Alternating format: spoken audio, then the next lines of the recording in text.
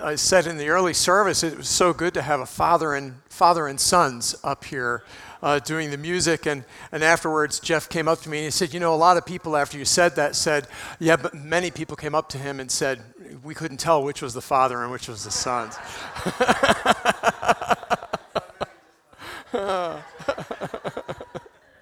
No, it's a joy. Hey, today I have the joy and the privilege to bring to you one of the most famous passages in all of the Bible, the historic account of David and Goliath. Everybody loves this story. There's so much to love in this story. You have a powerful bully. He's oversized, he's arrogant, he's defiant. And you have an innocent young shepherd who's faithful and believes in God. And these two come against each other. And everything in us knows that Goliath should win. He should win. He's got all the power. He's got all the armor. He has everything it would take to win. And yet David defeats him because of his faith in God. And so it gives us hope because we all face giants, right? We all face insurmountable things. And we want to be David. We want to be that little guy who can stand up to those things. Things like bullies or like sickness or loss or inability or just a poor upbringing. Whatever we face these giants. And we want to be able to come at them like David, with faith. As I prepared for this week, the thing that stood out the most is that this passage is far less about me and the giants that I face than it is about how this story, this historic account, fits into the overall scheme of the Scriptures. And that through this, what we see here played out between David and Goliath is what's going on throughout the Bible from the beginning to the end, that there is a cosmic battle between the line of God's people and the world. And that as these two play out, they are us in a spiritual battle. And so this morning, as we look at this, we want to see the Scripture for what it is, and to know that with every historic account that we read in the Old Testament, it's Jesus of the New Testament who is the hero of each of those stories. And so that's what we're looking at this morning. And we're going to begin by looking in chapter 17, verse 1 of chapter 17. You may read up on the screen behind me if you are not looking at your Bibles. The Philistines gathered their troops for battle. They assembled at Soko in Judah. They encamped in Ephes-Dammim between Soko and Azekah. Saul and the Israelite army assembled and camped in the valley of Elah, where they had arranged their battle lines to fight against the Philistines. The Philistines were standing on one hill and the Israelites on another, with the valley between them. And here's what this looks like. So you have up here, I'm just going to come over here. So the Philistines were encamped on this ridge from Azekah all the way down to Soko, like that. And then the Israelites were on the ridge on the other side. And in between, right where it says battle site, that was the valley. And that width is about 100 yards, so about the width of a football field. And this is where the valley was placed, that this battle is going to take place. What's significant about this is that the Philistines had made their way all the way into Judah. So remember, about 400 years before this, Joshua led the Israelites into the land of Israel, into Canaan. And they had taken most of that land, and God had given them most of the land within that. The Philistines, however, by this point, had so encroached on the Israelites that they were all the way in Judah, and that's a significant thing. Let's read on. Let's continue in verse 4. This is the enemy's defense. Then a champion came out from the camp of the Philistines. His name was Goliath. He was from Gath. He was close to 7 feet tall. He had a bronze helmet on his head and was wearing scale body armor. This was one huge man. He's a big guy. So some of your Bibles will say 6 cubits. Some will say 7 to 9 feet. And that really has to do with how long the cubit was. We're not exactly sure at that time in history how long the cubit was, but he was a big boy. All right. And he had a lot of armor on. Now I want to remind you that he was from Gath. If you remember back when we were looking at the beginning of 1 Samuel, we said there are 5 Philistine cities. One of those is Gath. So he was from one of those Philistine cities. Now, this isn't the first time that the Israelites had faced a giant. Do you remember back when God had taken the Israelites out of slavery in Egypt? And he led them through the desert on up to the Jordan River, and they were going to cross over the Jordan into the land of Canaan. Before they did it, they sent 12 spies over there. And so 10 of those spies came back and said, the land is full of giants. There's no way we can do this. They're so big and they're so powerful, we will never be able to take the land. And 2 of them, Joshua and Caleb, came back and said, yes, they're right. The land is full of giants, but we have God. We can take this land. It's not going to be a problem. God is giving us the land. The giants have nothing to do with it. Well, sadly, Israel believed the 10. And so God said, well, then you're going to get what you want. And they got to spend 40 years in the shadow of these giants. They spent 40 years wandering around in the desert, not going into the land that God was about to give them because there were giants in the land. So here we are again, Israel facing a giant. And in fact, this giant, Goliath, is a descendant of the giants that were in the land, because we're told earlier in Scripture that the giants that were in the land, a lot of them settled in Gath. Okay, so Goliath is just a descendant of those same large race of people. So this is another test for Israel. The thing I want you to notice is these last 3 words here: scale, body, armor. Goliath had armor on that was made in plates that looked like the scales of a snake. We're going to come back to that, but hold on. But for now, let's look at his offense. And he certainly was offensive. Starting in verse 8, Goliath stood and called to Israel's troops, "Why do you come out to prepare for battle? Am I not the Philistine, and are you not the servants of Saul? Choose for yourself a man so he may come down to me. If he is able to fight with me and strike me down, we will become your servants. But if I prevail against him and strike him down, you will become our servants and will serve us." Then the Philistine said, "I defy Israel's troops this day. Give me a man so we can fight each other." When Saul and all the Israelites heard these words of the Philistine, they were upset and very afraid. Then to verse 16, meanwhile, for 40 days, the Philistine approached every morning and evening and took his position.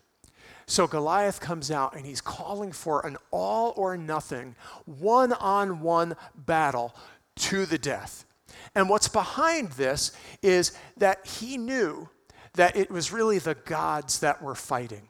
And do you remember way back in chapter 5 when the Ark of the Covenant of our God, of the Israelite God, was brought into the temple and set before the God of the Philistines? His name was Dagon. Do you remember that? So this was the same battle. This was a battle between the God of the Philistines and the God of Israel. And the idea behind this was that whichever man would win this battle had the stronger God, because only the stronger God was going to make that man win.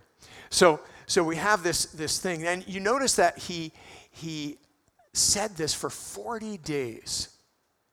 40 days he would come out, call this out to Israel, and Israel shuddered in fear. And we're supposed to be reminded of that, of the 40 years that Israel spent in the shadow of the giants back in the desert. 40 years and 40 days. So now, a change of scene. David, young David.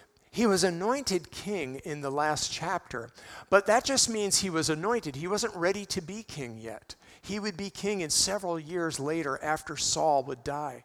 But until then, David is a young man, and in the last chapter, he was playing harp in David's courts, in Saul's courts, trying to ease his spirit. But while Saul took the men to the battlefield, David was not old enough to be on the battlefield yet. So he was back at home, tending his father's sheep.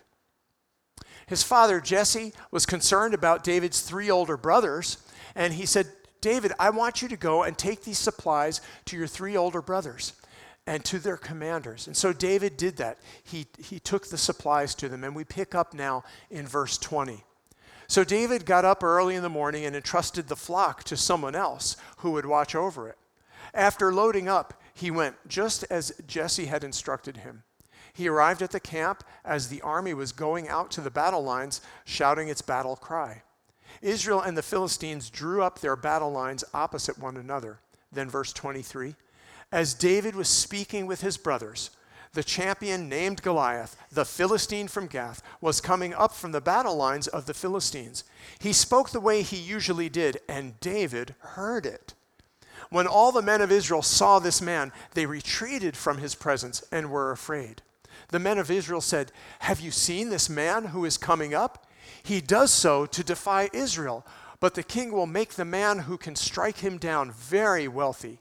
He will give him his daughter in marriage, and he will make his father's house exempt from tax obligations in Israel. So David heard the defiance of Goliath.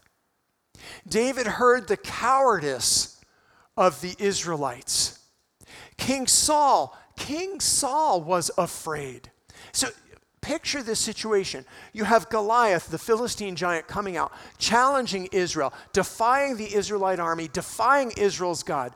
Of all the people in Israel who should come out and fight, it's King Saul, because he's the king. He should be the one defending the honor of Israel. He should be the one defending the honor of his God. And another reason why Saul should be fighting him is because Saul was Israel's giant. Do you remember? That's how Saul got his job as king. He was a head taller than everybody else in Israel. So we have the giant from Philistines and then the giant from Israel. They should have come out and been together. But there's one more reason why Saul should have been the one to go out there. Because of God. Because of God. You see, Saul forgot God. And he thought that this was going to be his battle. And he knew he could never do it. Goliath was too big. And his armor was too strong and impenetrable. And Saul couldn't do it.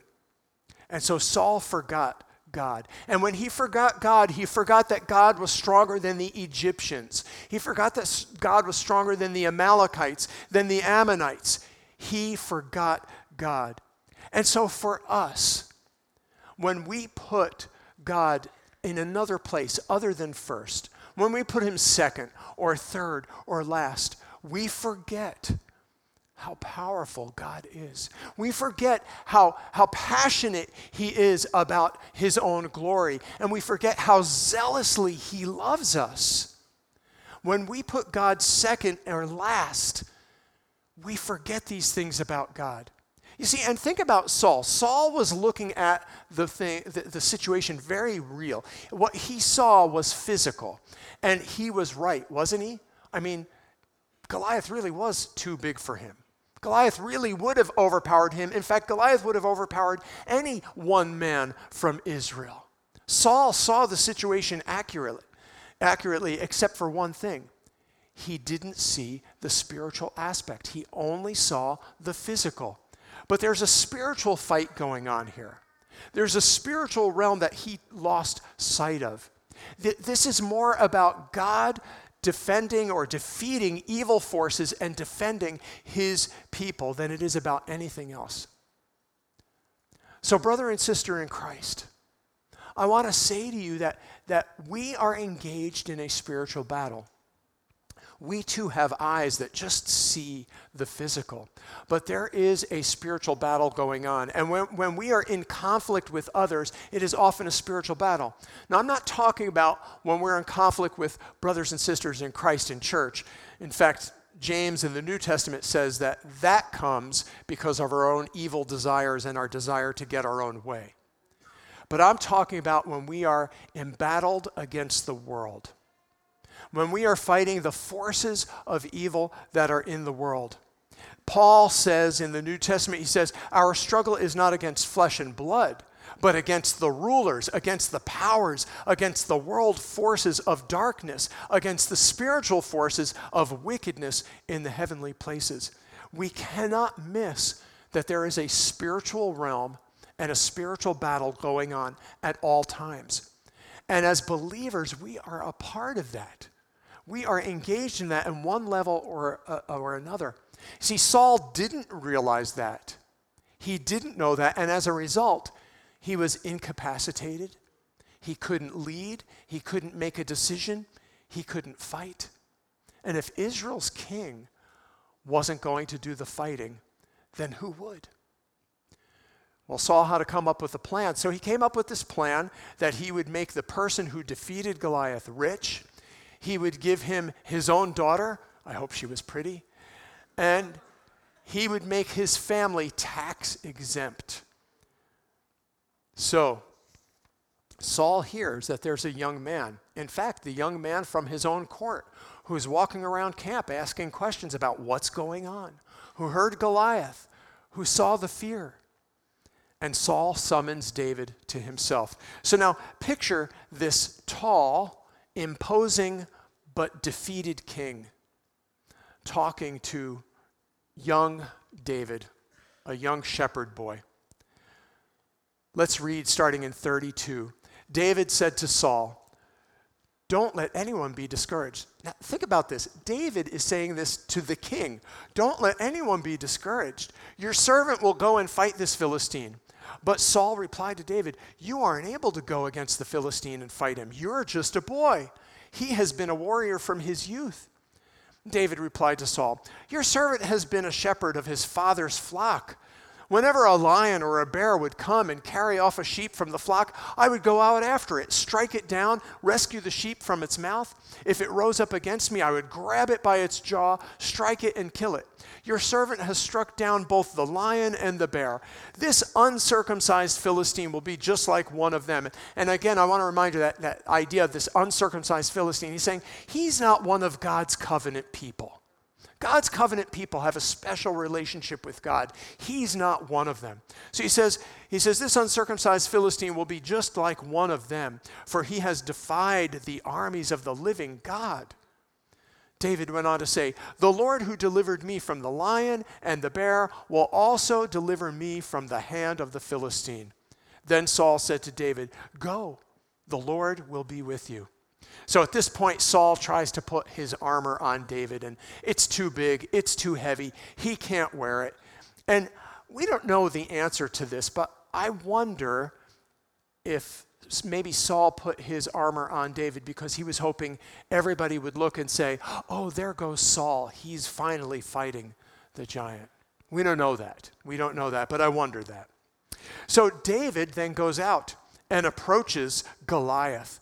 Verse 42, when the Philistine looked carefully at David, he despised him, and he was only a ruddy and handsome boy. The Philistine said to David, "Am I a dog that you come after me with sticks?" Because David had his shepherd's crook with him. Then the Philistine cursed David by his gods. Jump to 45. But David replied to the Philistine, "You are coming against me with sword and spear and javelin, but I am coming against you in the name of the Lord of heaven's armies, the God of Israel's armies, whom you have defied. This very day the Lord will deliver you into my hands. I will strike you down and cut off your head.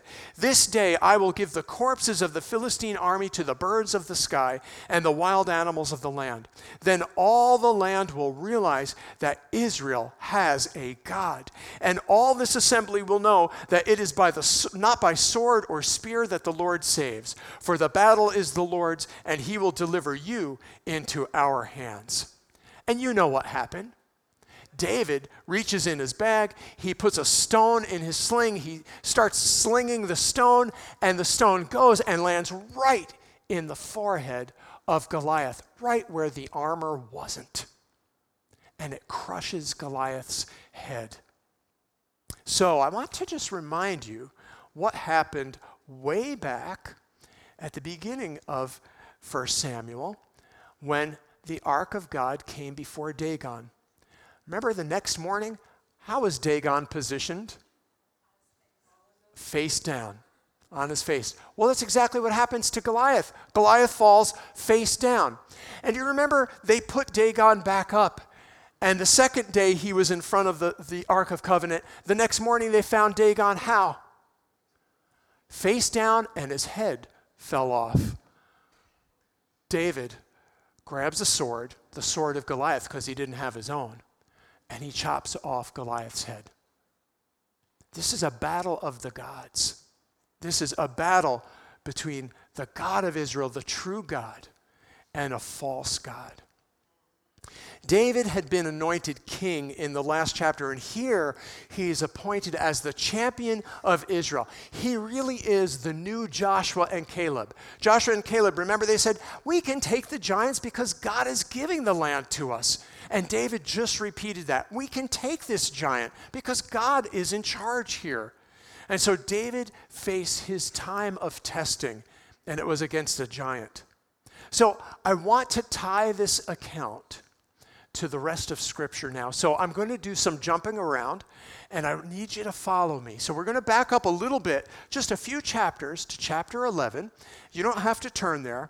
In chapter 11, Saul was crowned king, and he came against Nahash.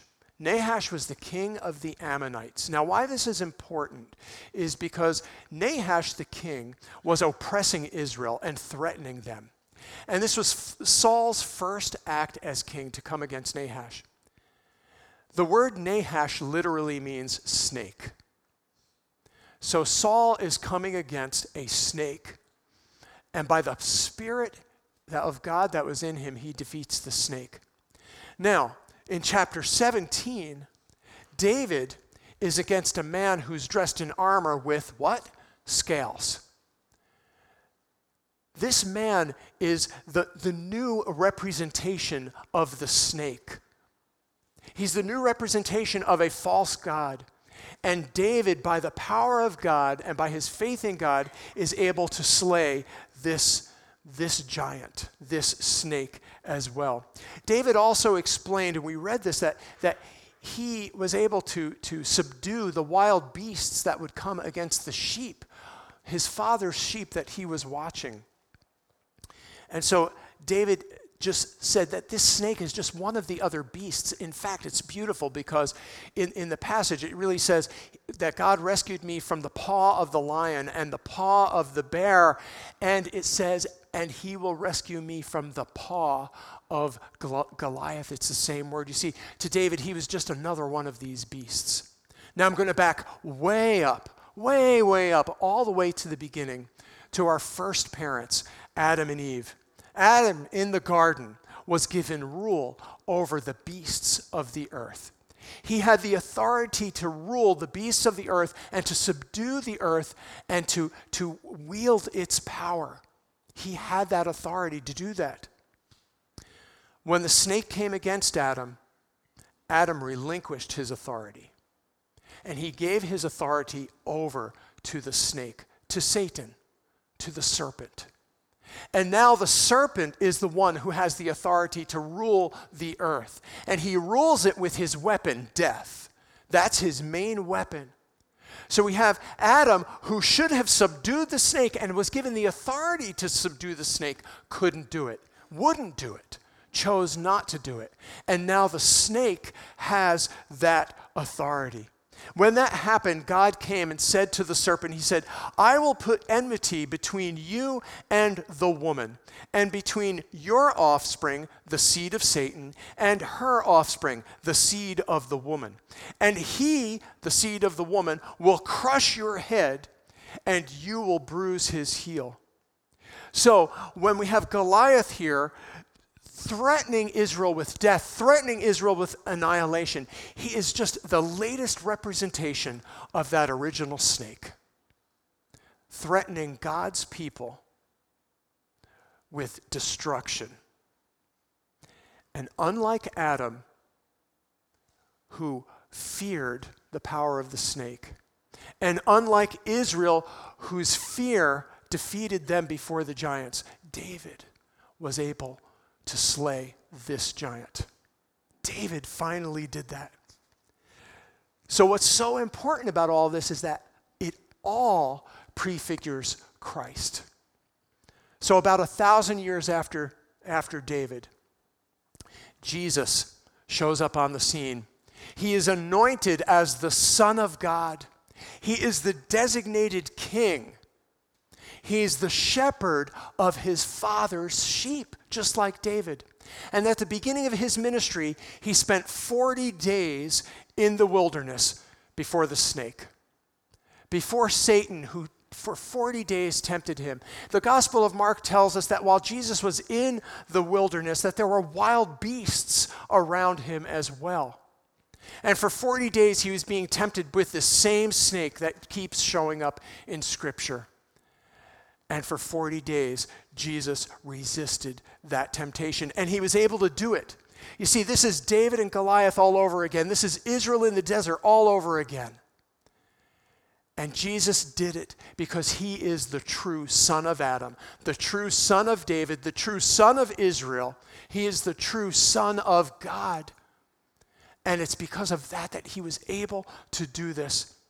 Now, Jesus would one more time at least face this same snake when he went to the cross. When Jesus died on the cross, this enemy of ours rejoiced and thought, finally, the authority that I stole from Adam, I can have it and keep it, and it's mine forever. No more enemy to stop me. But Jesus rose from the dead. And when he rose from the dead, he crushed the head of the serpent, just like the prophecy back then. And that serpent has lost its power.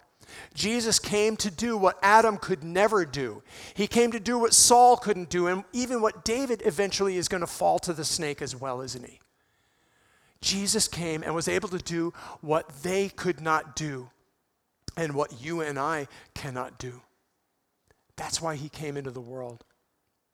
And so today is Father's Day. And somehow I have to tie this message in with Father's Day, right? It's easy. It's easy because at the end of this passage, Saul remembers that he had promised wealth, his daughter, and tax exemption to whoever did this. So he comes up to David and he said, David, whose son are you? Whose son are you? In other words, who is your father? What a great question for Father's Day. In fact, it's really the most important question we can ask today. Because if God isn't your father, it's because you haven't received his son as your Savior. You see, because Adam rejected the fatherhood of God way back then, we are all born as orphans. Yes, we have physical parents, but we do not have God as our father. It's only when we are put in Christ, the Son of God, that we become children of God. And the way we get in Christ is to put our faith and trust in his work on the cross, because he died for your sins and for mine. And if God isn't your father, then it means that he is not your father. And who is your father then? You know, there are only two competing forces in this world.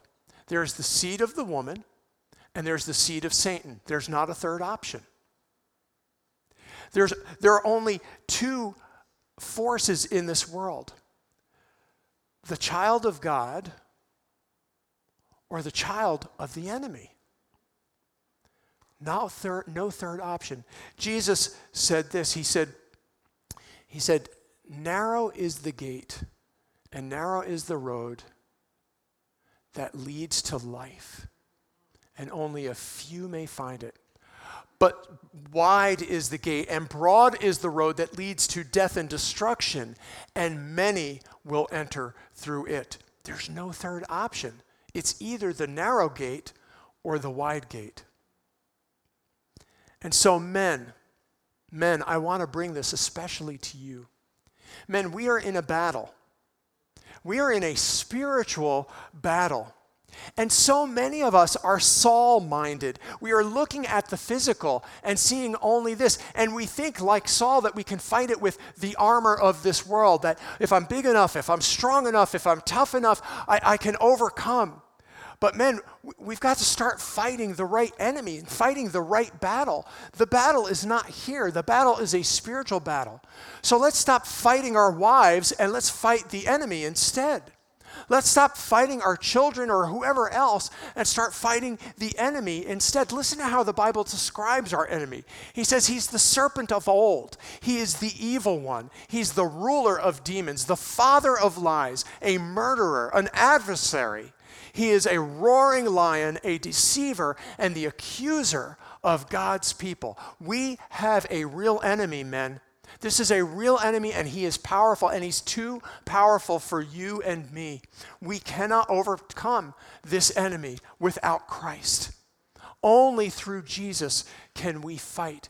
And it's when we are in Jesus that we can experience the resistance to this enemy that Jesus did. Because when we're in Jesus, we're protected by him. So today is really a call to fight. It's a call to fight a spiritual battle, men, that we are in.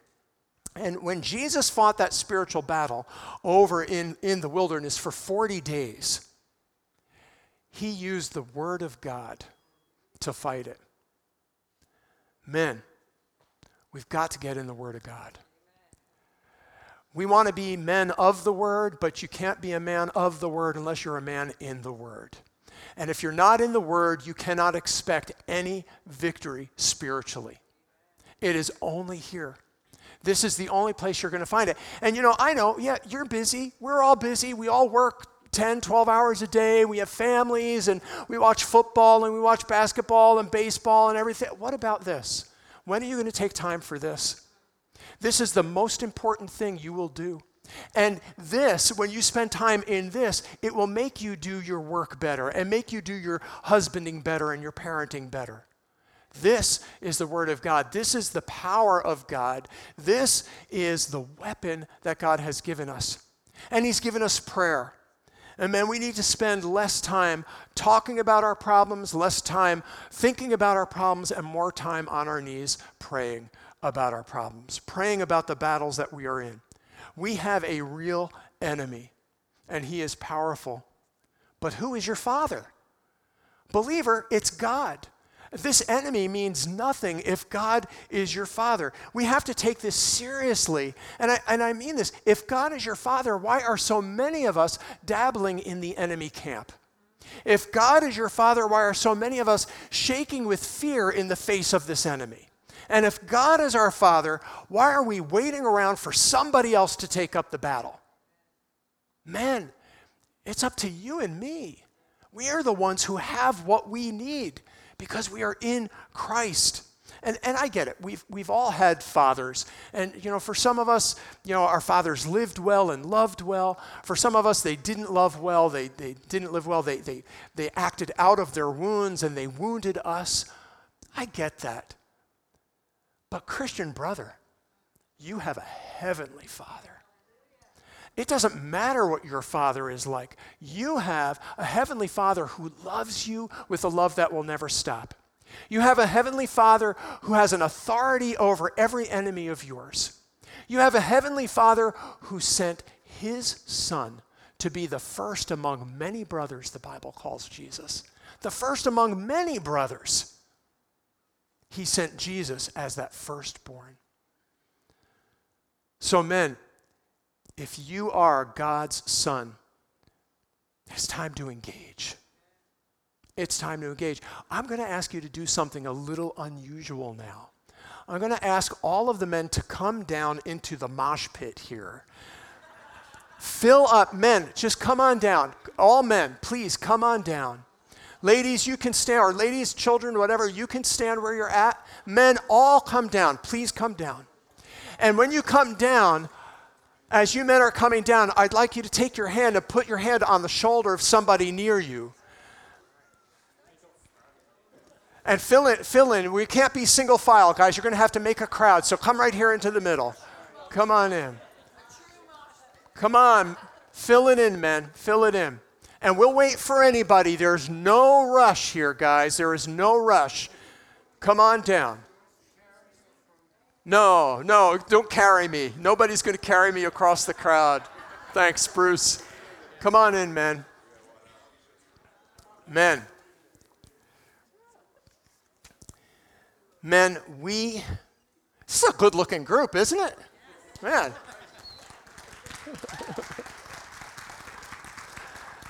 And men, you know that if you're married here, you're married to a daughter of a king, right? And she is pretty, right? She is pretty. Yeah, that's right. That's right, Greg. Men, we are called to something very powerful here. And I want to speak a blessing over you. And women, I want you to pray with me as I speak this over the men. Men, may you live as men who have God as their Father. May Christ, the firstborn, have first place in your life. May the authority that Jesus has be your authority. Men, be fully submitted to our Lord, enjoying his abiding presence, enjoying his love, enjoying the relationship you have with him, and enjoying the complete victory that he has given to you over temptation. Men, may you know the power over the beast and the power against the snake who continues to wield his deceit among us. Men, seek Christ and his kingdom first, that he would be foremost in your mind before anything else, that Jesus Christ would be the premier for you. Oh, may the Lord rebuild in you the image that our first father, Adam, broke, so that you would begin to reflect the Father as he is meant to be and as his true son. And may you regain what Adam lost. And men, no longer